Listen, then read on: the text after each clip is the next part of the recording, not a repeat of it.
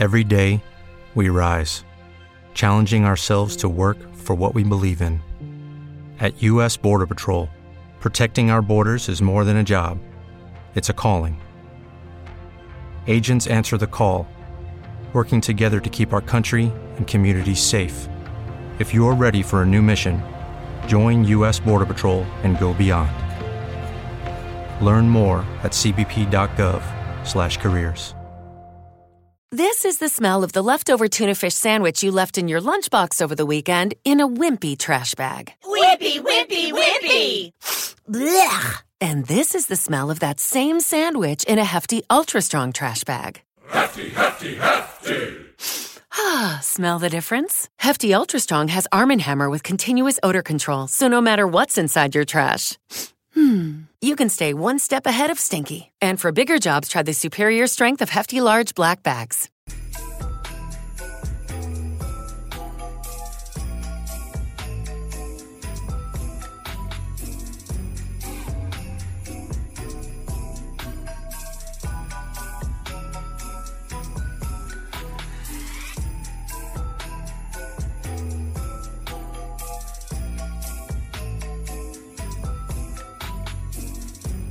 It's the NBA DFS Strategy Show on Awesemo.com. I'm Ryan, joined alongside Adam Ship, My Money DFS. Going to be talking about this Saturday 9-game slate. We're coming off a Christmas Day slate where we saw tons of chalk bust all over the face, and additionally, the likes of Zion and Kyrie Irving and Nicholas Batum taking contest lineups to the top of the contest last night. Adam, how was your Christmas, and how did DFS go for you? Yeah, two very different answers. Christmas was good. DFS was awful. Yeah, like you said, it was really hard to avoid having, a couple snowflakes in your lineups because there was just no shortage of what I thought were good plays that did terribly. So I think I saw a tweet earlier that one 150 maxer on DraftKings made money yesterday. So sounds about right to me, just because of all the popular plays doing poorly pretty much. Really good day to have been a really, really contrarian tournament player, I guess. Yeah, for sure. And it's just the nature of NBA DFS at times, and it just happened to happen on the Christmas Day slate. And the blowouts didn't help. They were all 5 games were blowouts from pretty much, I want to say, from the second quarter onwards on most games, and except the Boston and Brooklyn game that blew out in the second half. But those blowouts didn't help. Golden State just looks awful out there, and it just was not helpful for those, especially high-priced players, and when your team gets blown out. So we got a 9-game slate to talk about. I think we should get right to it. So we'll start off we'll go game by game today. And the first game we'll talk about, we'll go OKC and Charlotte. OKC missed out on their first game thanks to James Harden being having a little too much fun. And while Charlotte was in the first game was led by the likes of Terry Rozier and Gordon Hayward. Terry Rozier on the opening night was priced at $4,600 on FanDuel. His price has now gone up. But on opening night, players who I was really interested in targeting on the OKC side of things was SGA. And as gross as it sounded, I was interested in Al Horford. SGA today is priced at $8,300. Al Horford is priced at $6,100 on DraftKings. We'll start on the OKC side of things, Adam. How do you think OKC is going to handle their offense this year? It's a brand new coach and pretty much a brand new roster outside of SGA. It's going to be interesting what the coach does with rotations and whatnot, but I think they're going to rely on SGA and Al Horford to start off their season. Yeah, I'm right there with you. I don't really see how this offense doesn't run through SGA. He was a productive player last year that averaged about a fantasy point per minute. And then now you take essentially every other high usage guy that was on that team and send them elsewhere, with Chris Paul gone, with Schroeder gone, with Gallinari gone. None of these guys are there anymore to compete with Gilgeous-Alexander for touches. So I think that normally you would expect there to be a drop off in efficiency when a player is going to be handling so much more of the offensive workload, but that's made up for by increased attempts, increased shot attempts, increased assist opportunities. Gilgeous-Alexander, I think, should be a really good DFS player in general this year. His salary, like you said, is already pretty expensive at $8,300. He burned people a lot in the preseason. I don't know if that will make them shy away today or not. We saw him basically just sit the second half of every game. But now it's the regular season. I fully expect him to be getting mid-30s in minutes. He should average well over a fantasy point per minute. So I think he looks really good. And then I'm with you on Horford. As gross as it sounds, because he was so disappointing with Philadelphia last year, I thought it was interesting when I dug into the Oklahoma City game the first time. He still averaged about 1.07 DraftKings points per minute when he played center last year.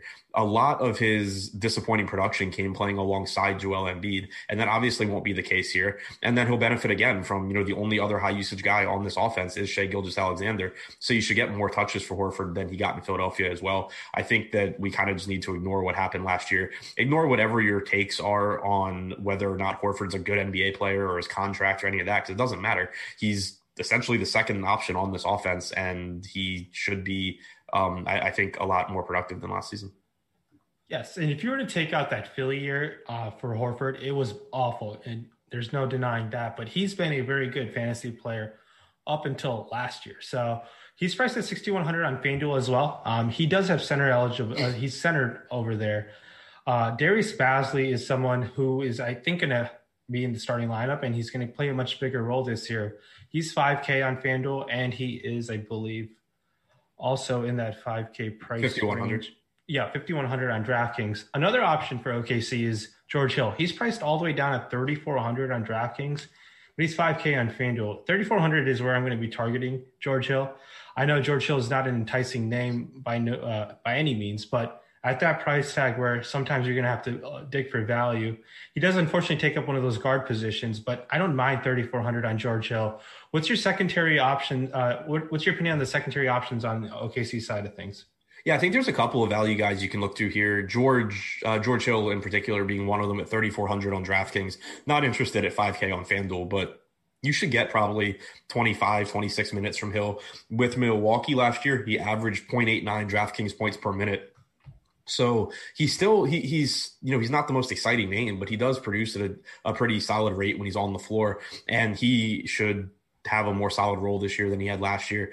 You mentioned Darius Bazley. I think that he's someone that we saw at times last year have really big games, and at least for me, it was frustrating at times because he would significantly outperform his averages in those games. I'm interested to see kind of what happens this year, whether his usage goes up, whether his per minute production goes up, because last year he only averaged about 0.75 DraftKings points per minute. But like I said, you saw him run into some really big games. So having fewer mouths to feed on this Oklahoma City team, I think maybe you see him take a step forward. Still at his salary, more of like a secondary play for me.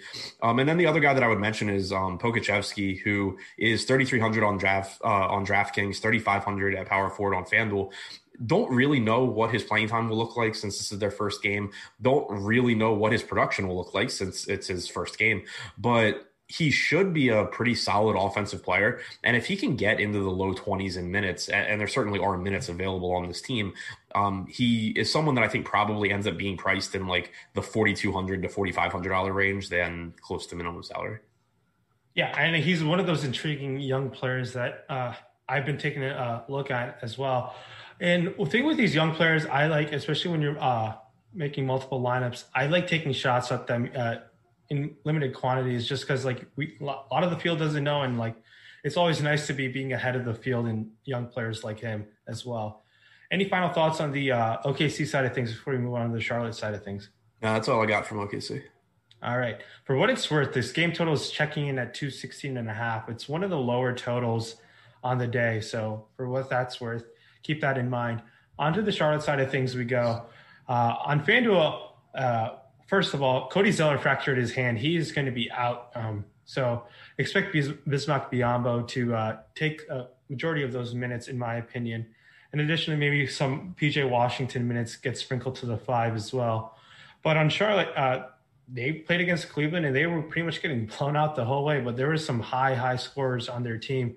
Gordon Hayward priced at 7,300 on DraftKings. Terry Rozier's priced at 7K. Devontae Graham at 6,700, and PJ Washington's at 5K. And on to Biyombo, who's probably going to be a popular value option just because of people hearing Zeller is out. He's at 3,600. What do you expect Borrego to do with the center rotation? Zeller's been always has kind of injury prone over the past couple of years. Biyombo has been who Borrego went to last year. Do you expect him to do the same, or do you expect maybe potential more minutes for PJ Washington at the Yeah, five? I think both. Biombo started 29 games last year. He averaged 24 minutes per game in those starts. I think that penciling him in for something similar today makes a lot of sense. And with his salary where it is, it makes him a good value, especially on DraftKings. You do want to keep in mind on FanDuel that even though he's a good value at 3,800, you can only roster one center, so the opportunity cost there is really high. You'll want to make sure that if you are taking the solid point per dollar production from Biombo, that you're kind of maximizing the upside of players elsewhere in your lineup. But on DraftKings, you can roster two centers, and with multi-position eligibility, you can often roster more than two. So lower opportunity cost there. If you're getting around 24 minutes from Biombo, he should be able to pay off a $3,600 salary. But it does make PJ Washington more interesting as well, because we saw him play. We saw him get center minutes in the preseason. We saw it at times last year too. He's more productive, as pretty much everyone is in that situation. So not only does it open the door potentially for Washington to play more minutes in general, but it also opens the door for some of those minutes to be more productive. He's still really cheap as well, only $5K on DraftKings, $5,300 on FanDuel. I think that he's someone that should benefit from Zeller being out. Yeah, and speaking of pricing differences, Devontae Graham's 5,400 shooting guard position on FanDuel. So it's really important, especially early on in the season, if you're playing across multiple sites, it's target your players by the site. And that's how I kind of get my exposure to different players on the slate, depending on matchup. But I like that price tag at 5,400. Thoughts on Terry Rozier? He went from 4,600 to 6,400. He put up a monster game on the opening night for the Hornets. And Terry Rozier is one of those guys who's really frustrating to play in DFS because he's been so inconsistent. And I just didn't know what Borrego was going to do with the addition of LaMelo Ball, if he was going to lose some minutes or whatnot. Is Terry Rozier someone you're just going to be purely avoiding because of recency bias, or you think what he did on opening night is certainly real? I don't expect him to hit 10 3-pointers in a game the rest of the season.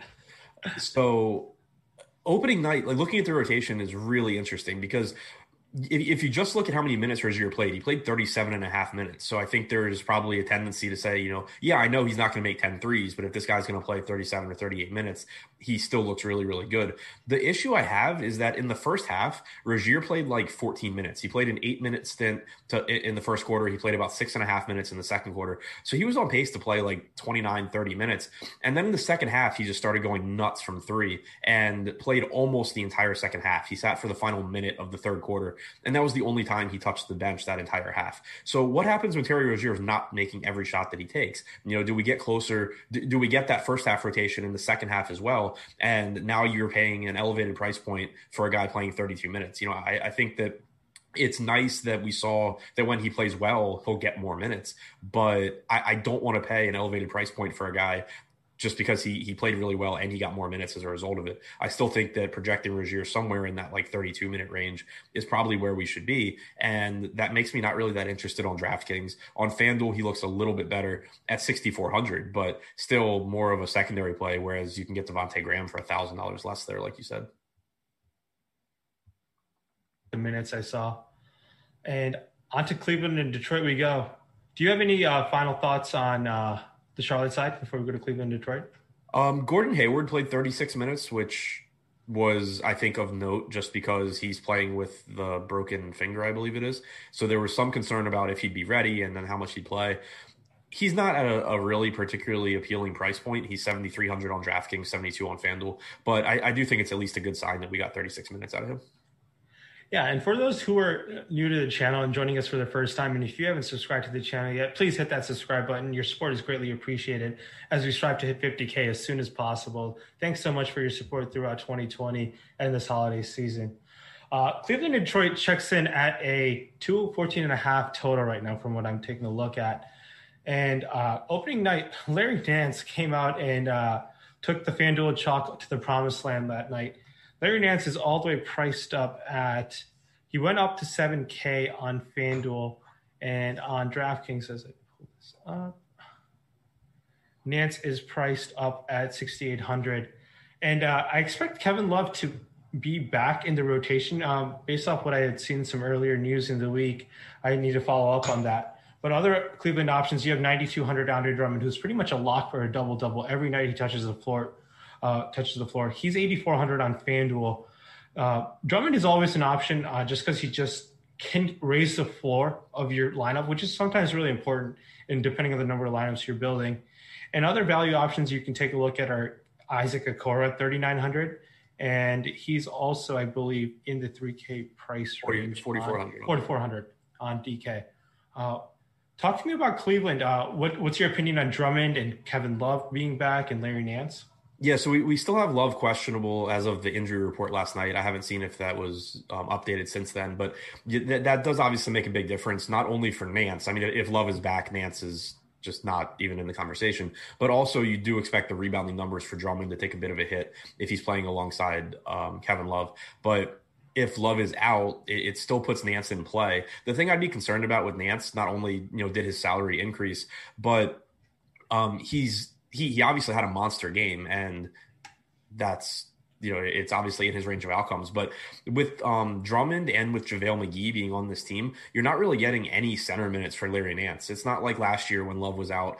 At times you would see Nance start alongside Tristan Thompson, and then they'd have their minutes staggered and Nance would play backup center. That's not happening this year. So the rebounding numbers will be a bit tougher for him to come by playing alongside of Drummond or playing alongside Drummond or McGee for all of his minutes. So that's something to keep in mind as the price elevates. Drummond, like I said, is more appealing if Love is out, but he'll still be a strong play even if Love is in. And that floor is really important, like you said, because not only does he come with a pretty solid floor where he's really unlikely to kill you because he's going to at least get like 10 and 10 or something, but he has. This episode is made possible by PwC. When unprecedented times are all the time, it's time to start walking the talk. Leaders like you turn to PwC to see and stay ahead. Upskill your workforce, use intelligent automation, and transform big ideas into breakthrough outcomes. Explore the human-led, tech-powered solutions that help you thrive. It's all part of The New Equation. Learn more at thenewequation.com. Monster stealing as well. This guy picks up steals, he picks up blocks.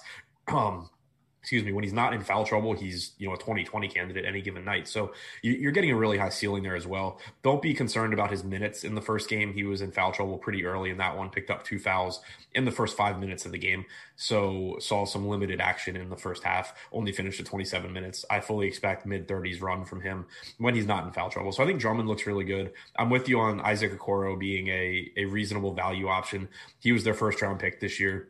Not expected to be a great offensive player, at least right out of the gate, but did play big minutes in the preseason, played 34 minutes in their first game.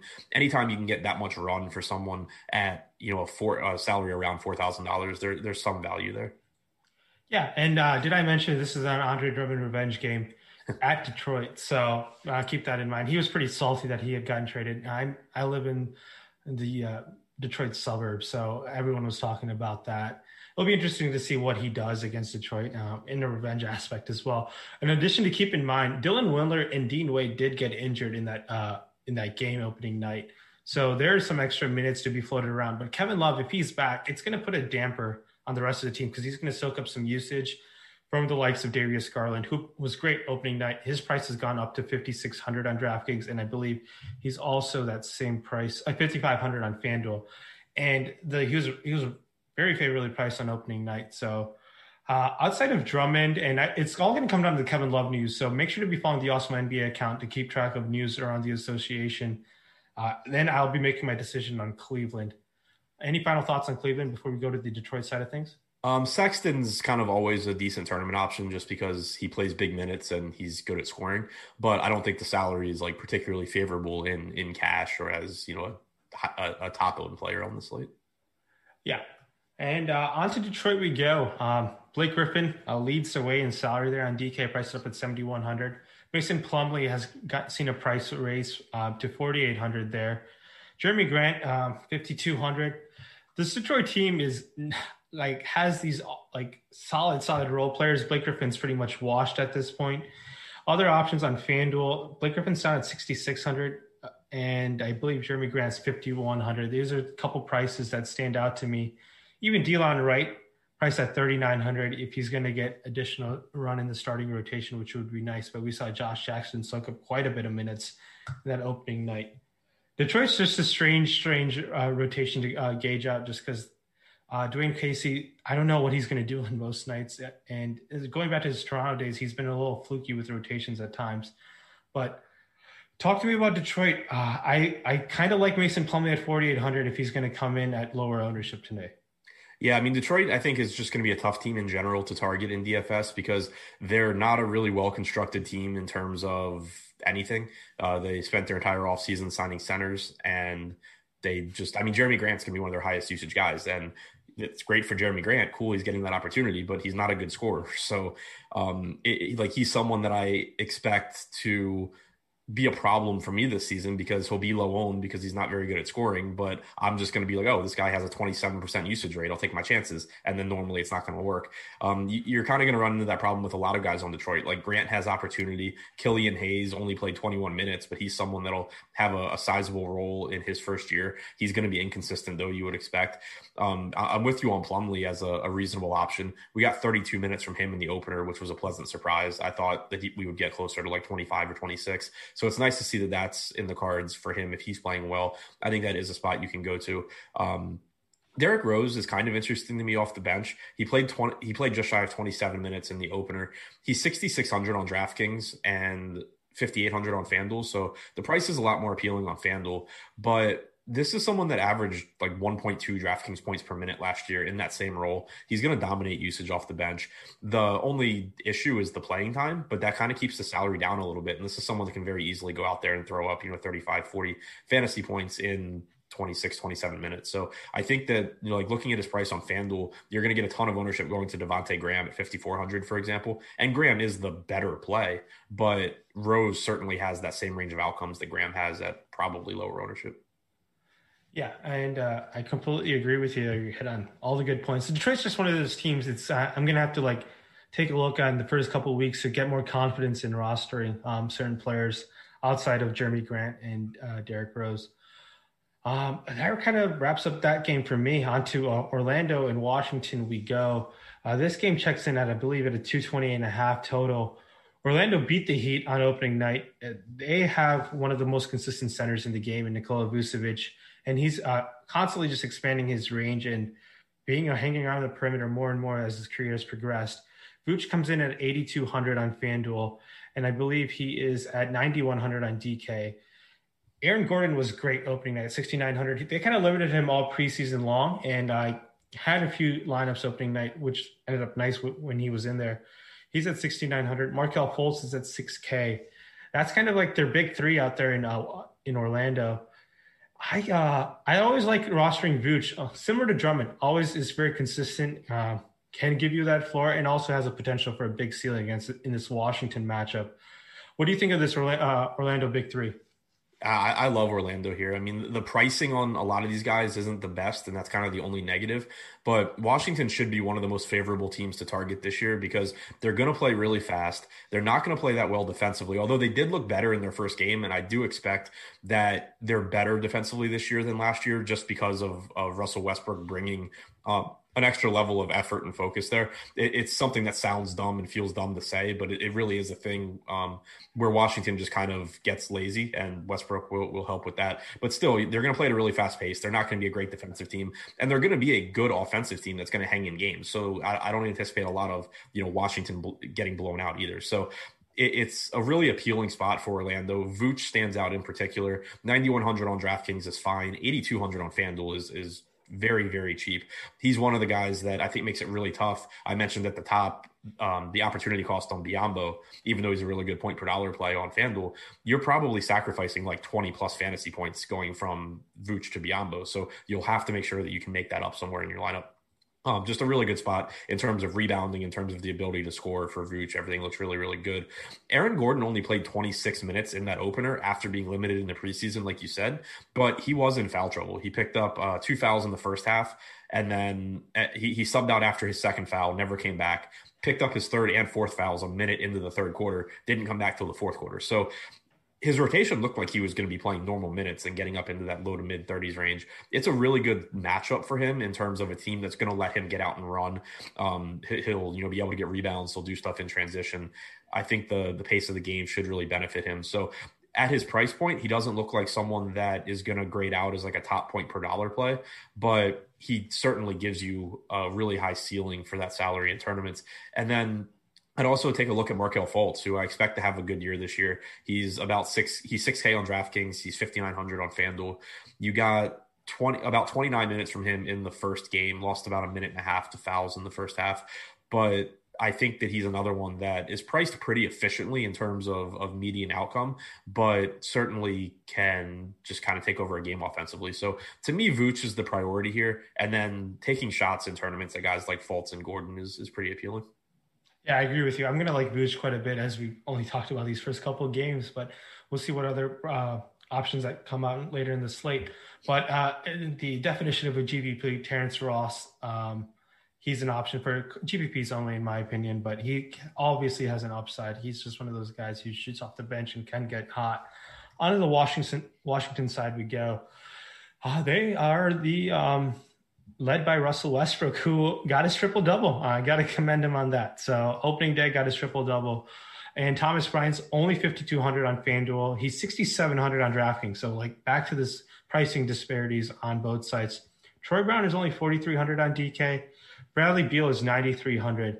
I really liked Westbrook going to the Wizards just because like I feel like he can be a better version of himself there. I feel like he can find open shooters in Beal and Bertans better than he did in Houston, even though that offense was potentially well suited for him. But you're our resident Washington Wizards expert. I'm going to let you handle all the Wizards talk. I absolutely love this fit for Westbrook. It's not a good matchup today in particular against Orlando, but I think he's going to be a fantasy monster this year. Obviously, in like in season long, it sucks because he's going to be benched in the second games of back-to-backs. But that doesn't matter, obviously, when we're talking about DFS.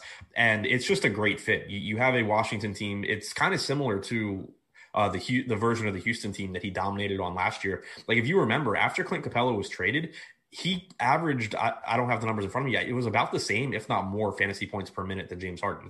He was great. His usage, I know, was higher than Harden's when they played together at that point. So it's kind of the same fit here where you have a stretch five in Thomas Bryant who averaged 7 3-pointers per 36 in the preseason. He's not standing in there clogging the lane. Denny Avdija can shoot. Davis Bertans is one of the best shooters in the league. Beal can shoot. There's nobody that is clogging the lane for Westbrook. He has shooters that'll convert his assists. And on top of that, the bigs don't rebound. So it's just going to be another season, I think, where Westbrook is just triple doubling every game. And obviously that's really solid from a fantasy standpoint. The salary's already increased 10-3 on DraftKings, 10K on FanDuel, but I still think he's a reasonable option. I don't know. I obviously haven't built cash lineups yet. I don't know if I think he's like one of the best point per dollar plays, but in terms of ceiling and in terms of opportunity, I mean, there's no reason that you're not going to see a lot of 55, 60 fantasy point games out of Westbrook this year. Yeah. And Westbrook's just as much as anyone can hate him just because of his pure basketball play, he's always great to roster in fantasy basketball because he finds his way to almost pretty much certainly get you there more nights than not. Westbrook will affect Bradley Beal. And obviously Beal was dominating all the ball handling duties last year. So I do expect Beal's assist rate or like obviously organically drop with the addition of Westbrook there and whatnot. So we'll see how Beal's ends up doing fantasy wise. I feel like it's going to take a couple weeks to just see how that transpires and how they both fit together. But opening night, I didn't mind that duo together. Westbrook did still continue to shoot pretty poorly, and I do expect him to shoot better from two. We'll see. And hopefully he just eliminates the three from his game. It'll just be better for everyone involved. Yeah, and to your point about Beal, he was second on the team in potential assists in that opener, but Beal had 9 potential assists. Westbrook led the team with 21. So I do expect the assist opportunities for Beal to decrease. I do, and I think his usage will come down from last year as well when it was at 34%. But he should also be more efficient playing alongside another player that defenses have to actually deal with, as opposed to Ish Smith, Isaiah Thomas, and whoever the hell else Washington had last year. Yeah, and I completely agree with you there. And I just think they're going to be a fun team to watch, so you can never hate against that. One thing that we still have running till December 29th, you can get access to all Awesemo NBA premium product using our promo code Caruso for $1. It is the best deal you'll see in the industry. You'll get access to all our tools powered by Alex. You'll get the coveted ownership projections, his rankings, our lineup builder, just so much, a plethora of content just for $1. Try it out before we start off that new year. And we hope you enjoy the product and you're with us for the long haul. On to the next game we go, Philly against New York. And if you guys remember, Ben Simmons did hit a three against Philly against New York last year, so maybe we get a repeat of that. But Simmons is priced at 9,700. Embiid is priced at 10-2. That's the Philly duo that I always like to target, and I will be targeting them once again. I like the matchup for them as well. Tobias Harris really stunk up the court last time on opening night. He's priced at 6,700, but he's one of those players who can get open in this offense and potentially get there for you. At 6,700, I have a little bit more interest with that price dropping. Let's talk about this Philly big three, Adam. Yeah, I mean, I like the price on Harris again. He burned me really badly opening night, had a lot of him.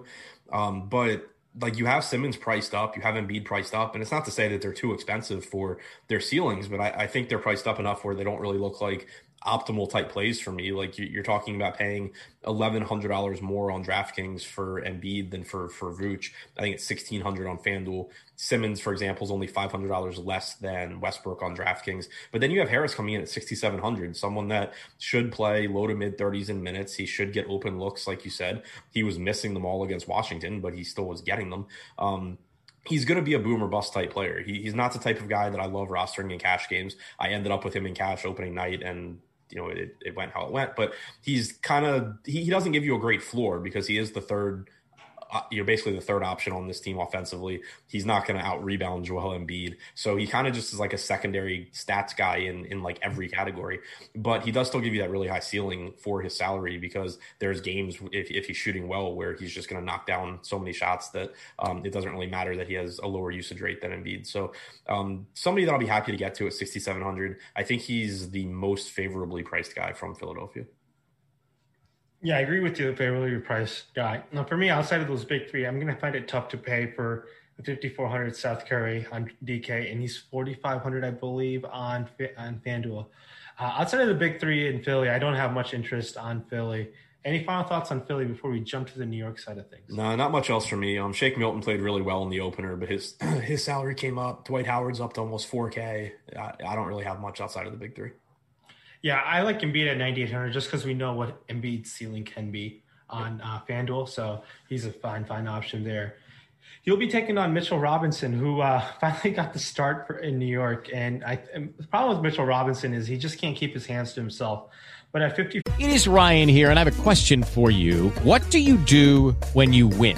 Like, are you a fist pumper, a woohooer, a hand clapper, a high fiver? I kind of like the high five, but if you want to hone in on those winning moves, check out Chumba Casino. At ChumbaCasino.com, choose from hundreds of social casino style games for your chance to redeem serious cash prizes. There are new game releases weekly, plus free daily bonuses. So don't wait. Start having the most fun ever at ChumbaCasino.com. No purchase necessary. VGW Group. Void where prohibited by law. See terms and conditions. 18+. With Lucky Land Slots, you can get lucky just about anywhere. Dearly beloved, we are gathered here today to... Has anyone seen the bride and groom? Sorry, we're here. We were getting lucky in the limo and we lost track of time. No, Lucky Land Casino, with cash prizes that add up quicker than a guest registry. In that case, I pronounce you lucky. Play for free at LuckyLandSlots.com. Daily bonuses are waiting. No purchase necessary. Void where prohibited by law. 18+. Terms and conditions apply. See website for details. 400, he's just one of those guys on FanDuel especially. He just picks up so many blocks. He can get you there with blocks alone at times. But in New York, RJ Barrett really showed out opening night. He went all the way up to 6,600. Alec Burks had a great game. Alec Burks is now too expensive for me at 5,600 on DK. Randall's at 7,500. He's one of those guys who will have a floor in this New York offense. But none of these prices really excite me by any means on New York. Maybe Robinson at 5,400 and maybe Alfred Payton at 5,200 on FanDuel. But there's no one whose price that I really like on the Knicks side of things today, even though minutes are so secure with Thibodeau. Sorry there. Yeah, no, it's the same for me. And even like looking at their rotation against Indiana, it's a lot messier than I expected from Tibbs, especially after how the preseason went, where he played everyone huge minutes. Like this is a rotation I would have expected in the preseason. You did still get 36 minutes from Randall, though. I agree with you. The floor is nice. The salary is fine. Probably not like a priority for me, but someone that I'm more than happy to get in whatever lineups he ends up in, just because I'm expecting big minutes. I'm expecting him to have a big role here. Peyton at his price point is someone you can certainly take shots at in tournaments. It is worth noting, I'm double checking now, but I believe Quickly is Yeah, Quickly's doubtful for this game. Austin Rivers still out. Obi Toppin's doubtful. So they are missing some bodies now as well. Toppin played 24 minutes in the opener. Quickly played 12 minutes in the first half. Didn't play in the second half. So maybe, a little bit more run for Peyton without Quickly maybe helps. Well, I mean, Randall's minutes are already solid, but a little bit shorter rotation probably for the Knicks, which is nice. I don't mind taking shots on Peyton in tournaments just because we know that his floor is non-existent, but he also can go out there and triple-double in 32 minutes, and especially on FanDuel at 5,200, that's a pretty nice ceiling. Robinson is interesting because, like you said, the floor, again, just not existent because he fouls so much. He's also going up against Joel Embiid, which certainly doesn't do him any favors in that category, but if he does somehow manage to not foul Joel Embiid and play 30 minutes, he's going to be a great play at 5,400. So not someone like, I think I would just rather be going to either Biyombo or Vooch probably in cash games, depending on how the rest of the build looks, which price tier I can get to. But certainly taking on that upside in tournaments on Robinson makes a lot of sense. Yeah, I that upside is what you're looking for in Robinson. And obviously, when you're rostering Robinson, just know he's foul prone and he can definitely pick up those fouls in a hurry. On to Indiana and Chicago we go. Indiana and Chicago's totals coming in at 221.5. Indiana was led by Domantas Sabonis, who came out bonkers opening night, put up a monster performance. He's got his price up at 8,500. Malcolm Brogdon, who was very solid as well, is at 7,400. MVP of the bubble, DJ Warren, is at 6,200. And Oladipo still isn't just the same player as he was before that injury, is at 6,800. These are just all solid players, and Indiana has a new coach this year. And I like potentially targeting Sabonis again. As ridiculous as that price is at 8,500, we saw that floor, but I'm going to be checking the ownership, what he comes in at. Sabonis was really solid, and Miles Turner is just stands out there. He doesn't fit in this offense. I expect him to get traded at some point this year. I like Sabonis quite a bit, and I like Brogdon quite a bit as well. Outside of those two, how does Indiana look for you? Yeah, I don't see much outside of those guys, but I'm with you on them, especially Sabonis. It's a price point that when you first look at it, it's just like, man, that's a tough price. But if you actually look at the numbers for Sabonis, like the rate he produces at, the minutes he plays, there's no real reason not to still be there at that price point. He's also playing backup center, which is very, very beneficial for him. That's something that we see every season. Whenever Miles Turner is out, you see Sabonis's rate skyrocket. He was having his minutes staggered in the opener with Turner. So Turner played 28 minutes, which means that about 20 of Sabonis's 37 minutes were at center, which is really, really good for him. So I still think 8,500 is a perfectly fine price point for Sabonis. 7,400 for Brogdon is fine. You run into, I think, a bit more opportunity cost at point guard than you do at power forward. So that's a little bit of an issue for Brogdon, but those are really where I'm sticking with this team. Like Turner's always someone you can look to in tournaments because he does have a nice ceiling, but he just kind of gets lost in the shuffle at center. Like if I'm going to a mid-range center that I have no confidence in but has a high ceiling, I'd rather just go to Mitchell Robinson, for example.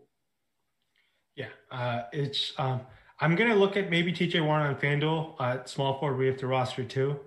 And Oladipo, for me to get more confidence in him, I just need him to have an old vintage Oladipo game before I go back there again. On to Chicago we go. Chicago was heavy, mega chalk on opening night. Some got there, some didn't. Zach LaVine's priced at 8,900 on DK, followed by Kobe White at 6,900.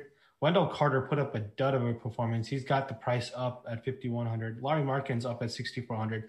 We see all these prices have gone up on DK specifically for Chicago, but there's going to be a couple of these Chicago players that are going to be pretty solid, even though this matchup is okay. It's going to be better than most with the new coach in Indiana. I like the pace Chicago is playing at. I know they played Atlanta the first game, but LaVine has an upside. Kobe White, I think, is a player that I think Billy Donovan's going to accelerate his game and extend his name to another level like he did with SGA last year. So I want to be early on Kobe White before that price tag gets up, but it's already kind of getting up there at 6,900. What do you think about LaVine and White and the rest of the Bulls? Yeah, pretty crazy pricing discrepancies between DraftKings and FanDuel here.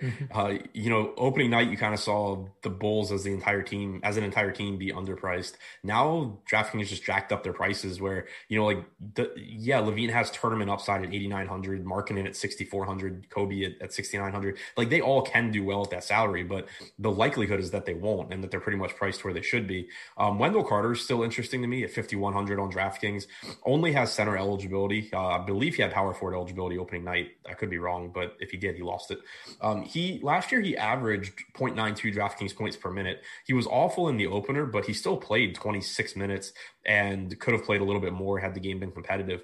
So I still think you're looking at like 30 minutes, 28, 30 minutes from him when he's not in foul trouble at 5,100. I still think that's a pretty good price point. But where they're really interesting is FanDuel, where Levine's only 7,500. I think he has a monster year this year, and that price point is just too cheap. You have Carter at 4,900, but again, you have that ridiculous opportunity cost at center. One thing to point out is that Patrick Williams, his salary came up. He's 4,500 on DraftKings. He's 4,500 on DK after being 3K opening night. He had a really good game opening night, but a lot of that came in garbage time. He had 5 points and 4 rebounds in his fourth quarter stint.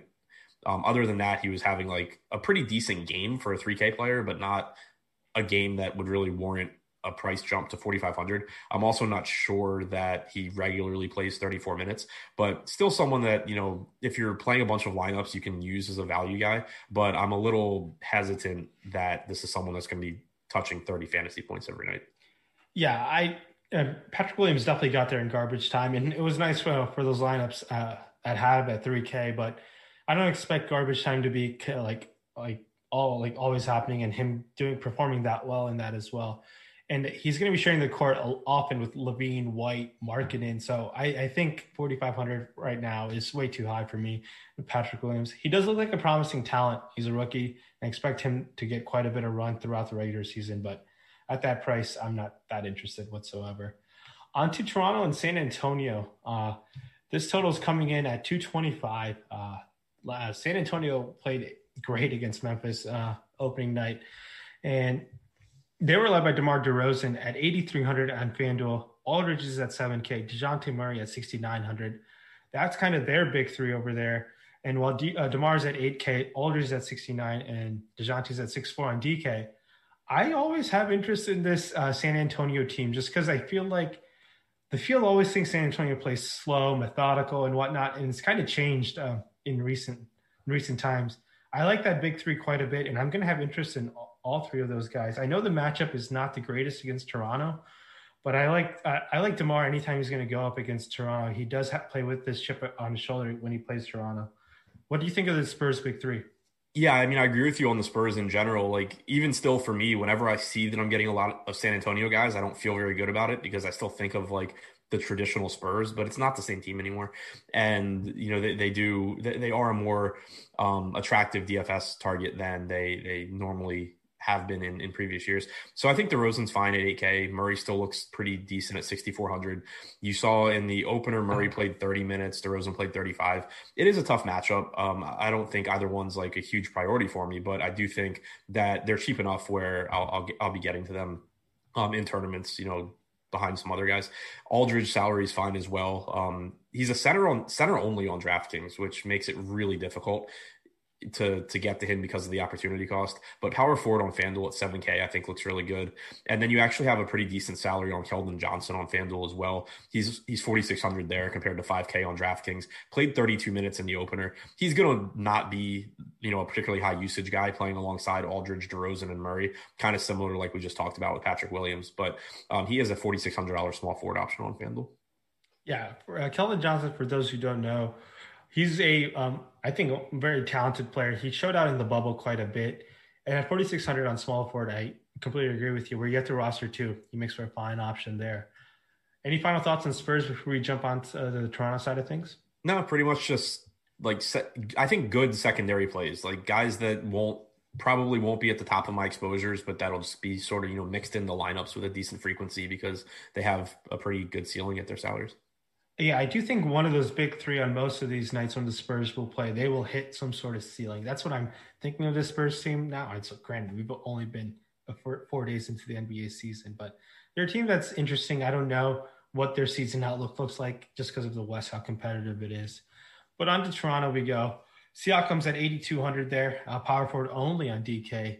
Kyle Lowry, 7,600. Van Vliet, 7,300. They're kind of all priced up. OG Anunoby's at 54 on DK. They're all very expensive. I have, as you can hear it in my voice, I don't feel too confident looking at those prices on DraftKings right now.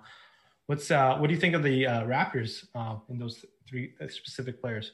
Feels like the theme of this show is that DraftKings NBA pricing is really tight so far this year. And we're seeing it again today. Alex and I had talked about it some yesterday, but more of the same here. I do think that there's a couple decent values on Toronto. Aaron Baines is at 4,200 on DraftKings, and you do run into the opportunity cost problem. But like we had said when we talked about Biyombo, it's a bit lower on DraftKings since you can roster multiple centers, and also the actual value matters a little bit more on DraftKings since there's so many players that are not at favorable price points. Like on FanDuel, the opportunity cost starts to matter more because you can find good values at every single position, which isn't really the case on DraftKings. Baines played 28 minutes in the opener. He's only 4,200. I think he's a perfectly fine value here. Kyle Lowry played 39 minutes in the opener. We'd heard some rumblings that Toronto was going to look to take it easy on him early in the season. Thought maybe he'd play like 33, 34 minutes, 38.6 minutes in the opener. So the guy that regularly leads the league in minutes played is at it again. He's only 7,600 on DraftKings. I think that looks like a really, really good price point for him. So him and Baines, I think, look like the two guys that are the most favorably priced there. But 7,300 for Van Vliet, 8,200 for Siakam. Neither of those are bad price tags either. It's just like I would rather get to $8,500 Sabonis than $8,200 Siakam, for example. On FanDuel, of course, the pricing across the board is a little bit better. Not really interested in Baines there because of the opportunity cost, but 6,900 for Van Vliet's a really good salary. 7,800 for Siakam's a good salary as well. And then 5,200 for OG Anunoby at small forward. This is someone that can pick up blocks and steals and really help you out on FanDuel. Yeah, OG at small forward on FanDuel, I think you can definitely consider going there. He definitely secured the bag right before the season tipped off. So I like really, really good too in a couple of years. Yeah, I think OG is someone who is very talented. I think on a different team, he'd be showing out. It's just that he's playing with some solid players in Toronto. On to Minnesota and Utah we go. This total checks in, I believe, at 227.5 right now. And Minnesota, obviously, no other than Karl Anthony Towns and D'Angelo Russell is their dynamic duo over there. And I'm going to always like Karl Anthony Towns at 10K just because of his ceiling. I know people might shy off of him playing against Rudy Gobert, but Cat just gets so much usage, especially on FanDuel where center's your only option. And it's really important to get center right there. And Cat's at 9,600 and D'Lo's at 7,400 over there. I really don't like anyone else right now, just looking at kind of like an aerial view outside of Cat and D'Lo on this team. Everyone's pricing is pretty good. There's no really misprices really. I like Cat. I like D'Lo. These two I'm definitely going to be targeting throughout the season.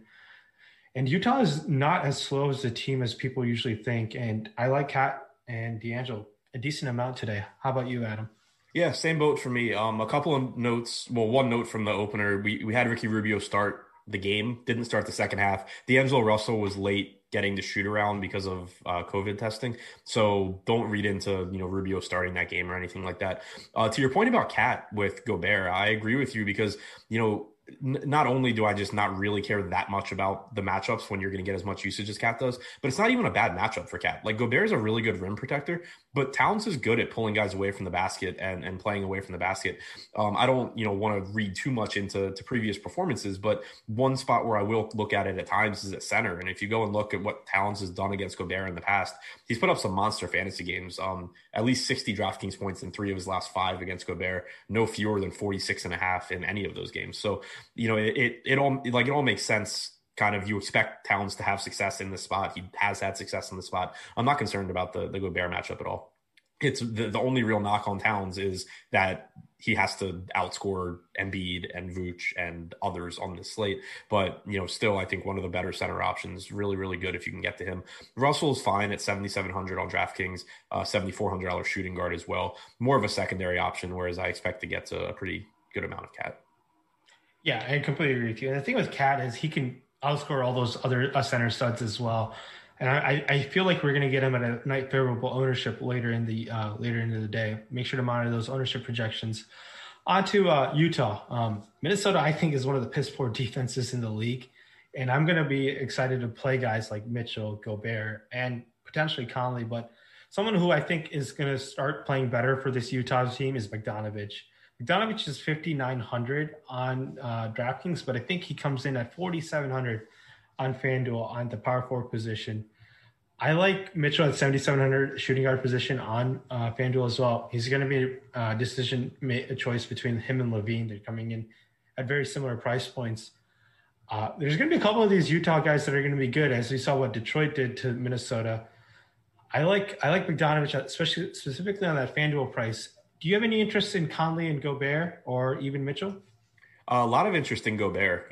Again, centers are a really good position, but the mid-range is kind of lacking. Like, you have value centers today. You have guys to pay up for. There haven't been a lot of mid-range centers that we feel good about, but I do really like Gobert here. I mentioned that Towns has had a lot of success in this matchup, but so has Gobert. If you go back and look, his recent games against Towns, 20 points, 16 rebounds, 12 and 15, 16 and 14, 10 and 13, 2 blocks, 5 blocks, 1 block, 2 blocks, 3 blocks, 5 blocks. Like, he should do well here. He's cheap. He only played 28 minutes in the opener, but we know that typically he's going to play more than that. And I don't see any reason why you're not expecting like 33, 34 minutes out of Gobert. So he's my favorite mid-price center that we've talked about so far, I think. As assuming I'm lumping Vooch into more expensive guys. So I really like Gobert. I'm with you on Mitchell, just basically competing with Zach LaVine at that price point, but it is a good salary. And I'm with you on Bogdanovich. He's someone that seems to always get into my lineups, and I see it and I don't feel really good about it, but he's a pretty good player. He's playing big minutes here. He gets open looks. I think he kind of goes under the radar as far as like how actually good of an NBA player he is. Yeah, I completely agree with you. You know what's absolutely unacceptable? That we only have 93 likes. I'm going to have to channel my inner Josh Engelman here. And yeah, I'm going to have you hit that like button for us. It's Saturday morning. And hit that like button, hit the subscribe button if you haven't subscribed to us by now. Before we talk about this Portland and Houston game, where Houston's one of the most controversial teams leading up to the start of the regular season. That's all due to the beard James Harden.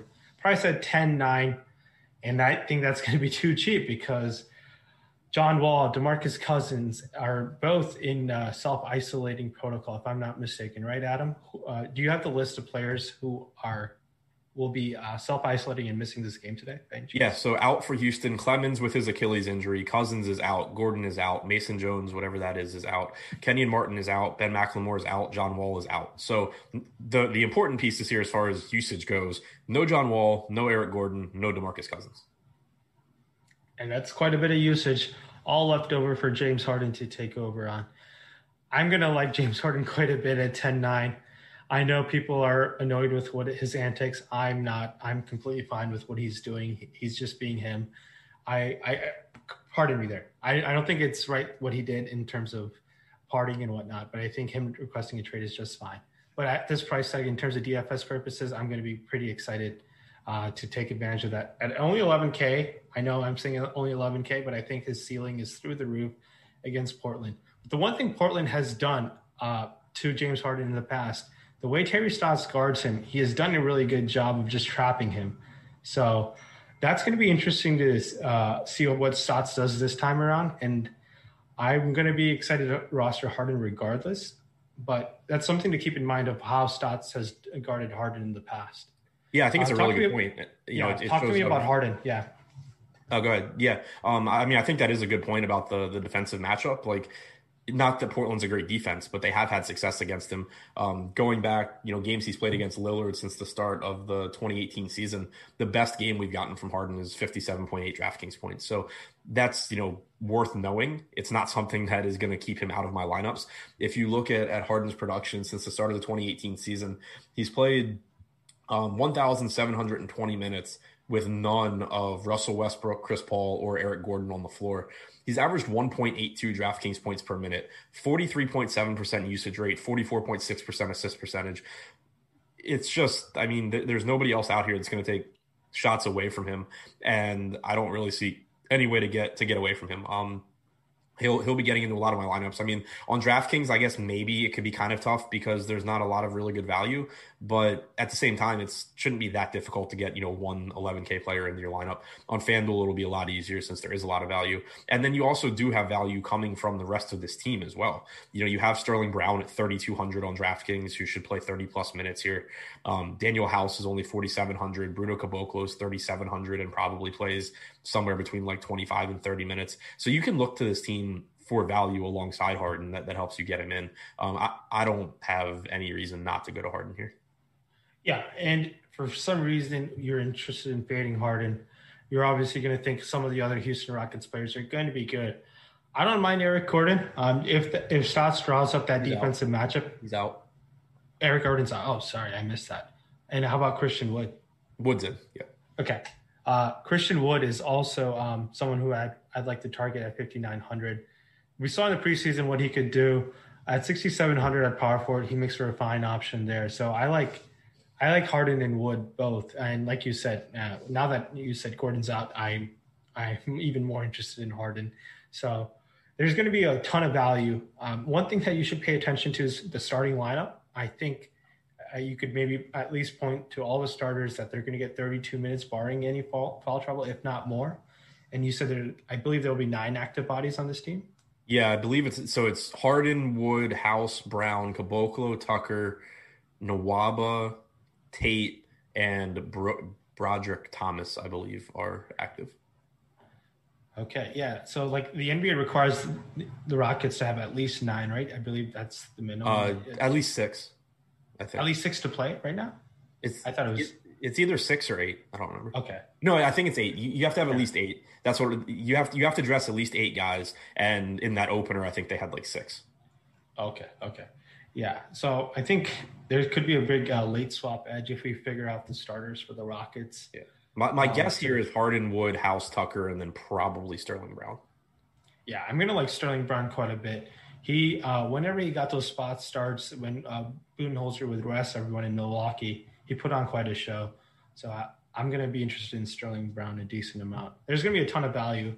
And pay attention to live before lock later in the day and how I believe Emac and Terry break down the starting the minutes rotation over there in Houston. But Houston's going to be very important to the key to the slate. Before we wrap up the show, we got another game, but let's talk about Portland. Dame Lillard, this whole Portland team was disappointing on opening night, and they really let me down in some of my lineups. Lillard, McCollum, Derrick Jones Jr., Covington, Nurkic is who they roll out. Derrick Jones Jr. is the minimum on FanDuel at 3,500. Nurkic is 7K. Lillard's a 9K. I'm going to have interest in Nurkic at 7K. I'm a little skeptical with what Stotts is doing with his minutes. He limited him all preseason, and obviously they got blown out. But I think it's a good spot for Nurkic to bounce back. What's your opinion on Lillard and Nurkic today? I like them both in tournaments. I'm with you on the minutes for Nurkic. Obviously he lost playing time to the blowout last game, but he still only played like 12 and a half, 13 minutes in the first half. If you're getting like 26 to 27 minutes from Nurkic, he still can put up a really big game, but it puts him like a little bit behind Gobert for me amongst those mid-range centers. If we're wrong and he plays 30 plus minutes though, he probably ends up being one of the best centers on the slate. So I think there's enough volatility here that he becomes a really appealing tournament option. Dame, sort of the same thing. Like, he's not going to grade out as the best point per dollar point guard, but there is plenty of upside for him at his salary. He's sort of like Westbrook to me, where not like the best individual play, but he just so easily can get to 60 fantasy points that I'm not too concerned about the point per dollar. Beyond that, though, on DraftKings, not a lot that I see other than Lillard and Nurkic. On FanDuel, a little bit more favorable pricing as usual, but still think it's basically Nurkic and Lillard standing out. Yeah, and McCollum is someone who I like try to avoid a lot of times if Lillard's on the court with him, but at 7,800 on DraftKings, I'm not that interested with him. He's never someone who can go out and put 60 points on by himself if he's playing with Lillard. So I like other shooting guard options, and like Harden's obviously going to take up one and majority of the lineups, but in this game, my lineups are going to be mainly flooded with the Rockets, and I'm assuming you two as well. Yeah, Houston, I fully expect to be my highest owned team tonight. On to the final game we go in Phoenix and Sacramento, and this total's coming in at 228. Phoenix is led by Chris Paul and Devin Booker and DeAndre Ayton. That's kind of the big three they have over there. Booker's all the way at 9,800, if I'm not mistaken, on DraftKings. That's expensive for Booker, in my opinion. Paul's 7,500. DeAndre Ayton, I like that price tag at 8,100. He did face some foul trouble opening night, but I'm going to be willing to be over the field today on Ayton. Booker seems a little expensive for me right now, especially that DraftKings price. What's your opinion on the Phoenix Big Three and any interest in the secondary options and potentially Cam Johnson or Mikal Bridges? I'm a lot more interested. God, I've said it about like every team, but I'm a lot more interested on FanDuel than DraftKings. Like, it feels like exposure is going to be spread out a lot on FanDuel and really concentrated on DraftKings because DraftKings kind of just forces you onto certain plays. It's going to be so hard to get to $9,800 Booker on DraftKings. Paul at 7,500 is whatever, but still not something I'm excited about. Ayton, I think, looks the best on DraftKings from Phoenix, but even that, he's more expensive than Gobert. He's more expensive than Nurkic. He's a good play, but I think if I'm like ranking mid-range centers, he's behind both of those guys since they're cheaper. Whereas on FanDuel, you have Booker in that same price range with LaVine, with Donovan Mitchell. Like you said, a lot of your shooting guard spot is going to James Harden in a lot of lineups, but and then you have a bunch of other guys that are good plays at that other position or other spot. But Booker looks good there. Ayton at 7,400 is a really good value. So those two stand out more so on FanDuel, but obviously the competition's really tough for roster spots. Yeah, as we wrap up the show, make sure to keep tuning in. Hit the like button, hit the subscribe button. There's an NFL strategy show for today's 3-game slate. There's a Millie Maker out there. So continue to follow the Awesemo program for the rest of the day. As we talk, flip on over to the King side of things. De'Aaron Fox also priced up at 8,700. Buddy Hield is 7,100 on DK. Marvin Bagley, 5,700. Seems like a fine GPP option. I don't like what Luke Walton's doing in the center position. I don't feel too confident in picking one of those centers out of Holmes and Whiteside. But on FanDuel, like you said, they're a lot more favorably priced, especially Buddy Hield at 5,600. I like that price tag quite a bit at shooting guard. Talk to me about the Kings before we wrap up our the DFS strategy show. Yes, everybody kind of just looks like secondary plays to me here. Like on DraftKings, I think that all of Bagley, Hield, Fox are at reasonable price points, but not great ones. FanDuel, Buddy Hield looks like another great shooting guard option, 5,600. So right between Devontae Graham and Derrick Rose, who we had talked about earlier. The one play on DraftKings that stands out to me a little bit, and it's unfortunate that he's center only. Richaun Holmes at 4,300. He was 4,200 opening night. He had literally no ownership. While everyone rostered Hassan Whiteside. And Holmes ended up only playing 23 minutes. But he was in second half foul trouble, it looks like. He picked up 3 fouls in the third quarter. He played like 13 minutes in the first half. If you're going to get 25 or 26 minutes from Holmes, I think he is a pretty decent value. I'm with you as far as the way that Whiteside was used is concerning. You saw plenty of minutes where neither of Whiteside or Holmes were on the floor, which doesn't bode well for Whiteside. But I think Holmes in larger field tournaments is an interesting value pivot away from guys like Biyombo. Yeah, I completely agree with you. And also keep in mind that Kings game did go to overtime when you're looking at those minutes. So those 5 minutes will inflate those stats. So make sure to keep that in mind when you guys are reviewing box scores and whatnot. Any final thoughts on this as we wrap up the strategy show? But for me, I'm just going to be flooding my lineups with Rockets and trying to keep an eye on any potential news, especially with COVID. There's going to be a lot of different news, and how to handle that is going to be the key to being profitable on the slate. Any final thoughts, Adam? Yeah, Rockets, seem like the key to me as well. I'll also have the deep dive article out. I'm going to start writing it as soon as the show ends. It'll be coming out at some point this afternoon in front of the paywall, so free to view, breaking down every game, again, in written form and hopefully with a little bit more news. Yeah, and definitely check that out. You're going to be able to find that at awesemo.com/NBA. And also you can find that at ShipMyMoneyDFS on Twitter. If not, that's correct, right? That's the handle? Yep. Make sure to give him a follow. You can follow me at Rynpak. That's RYNPAK. And subscribe to our channel and follow us on Twitter at awesemo_com. Thank you for joining us this Saturday morning. Good luck to you guys.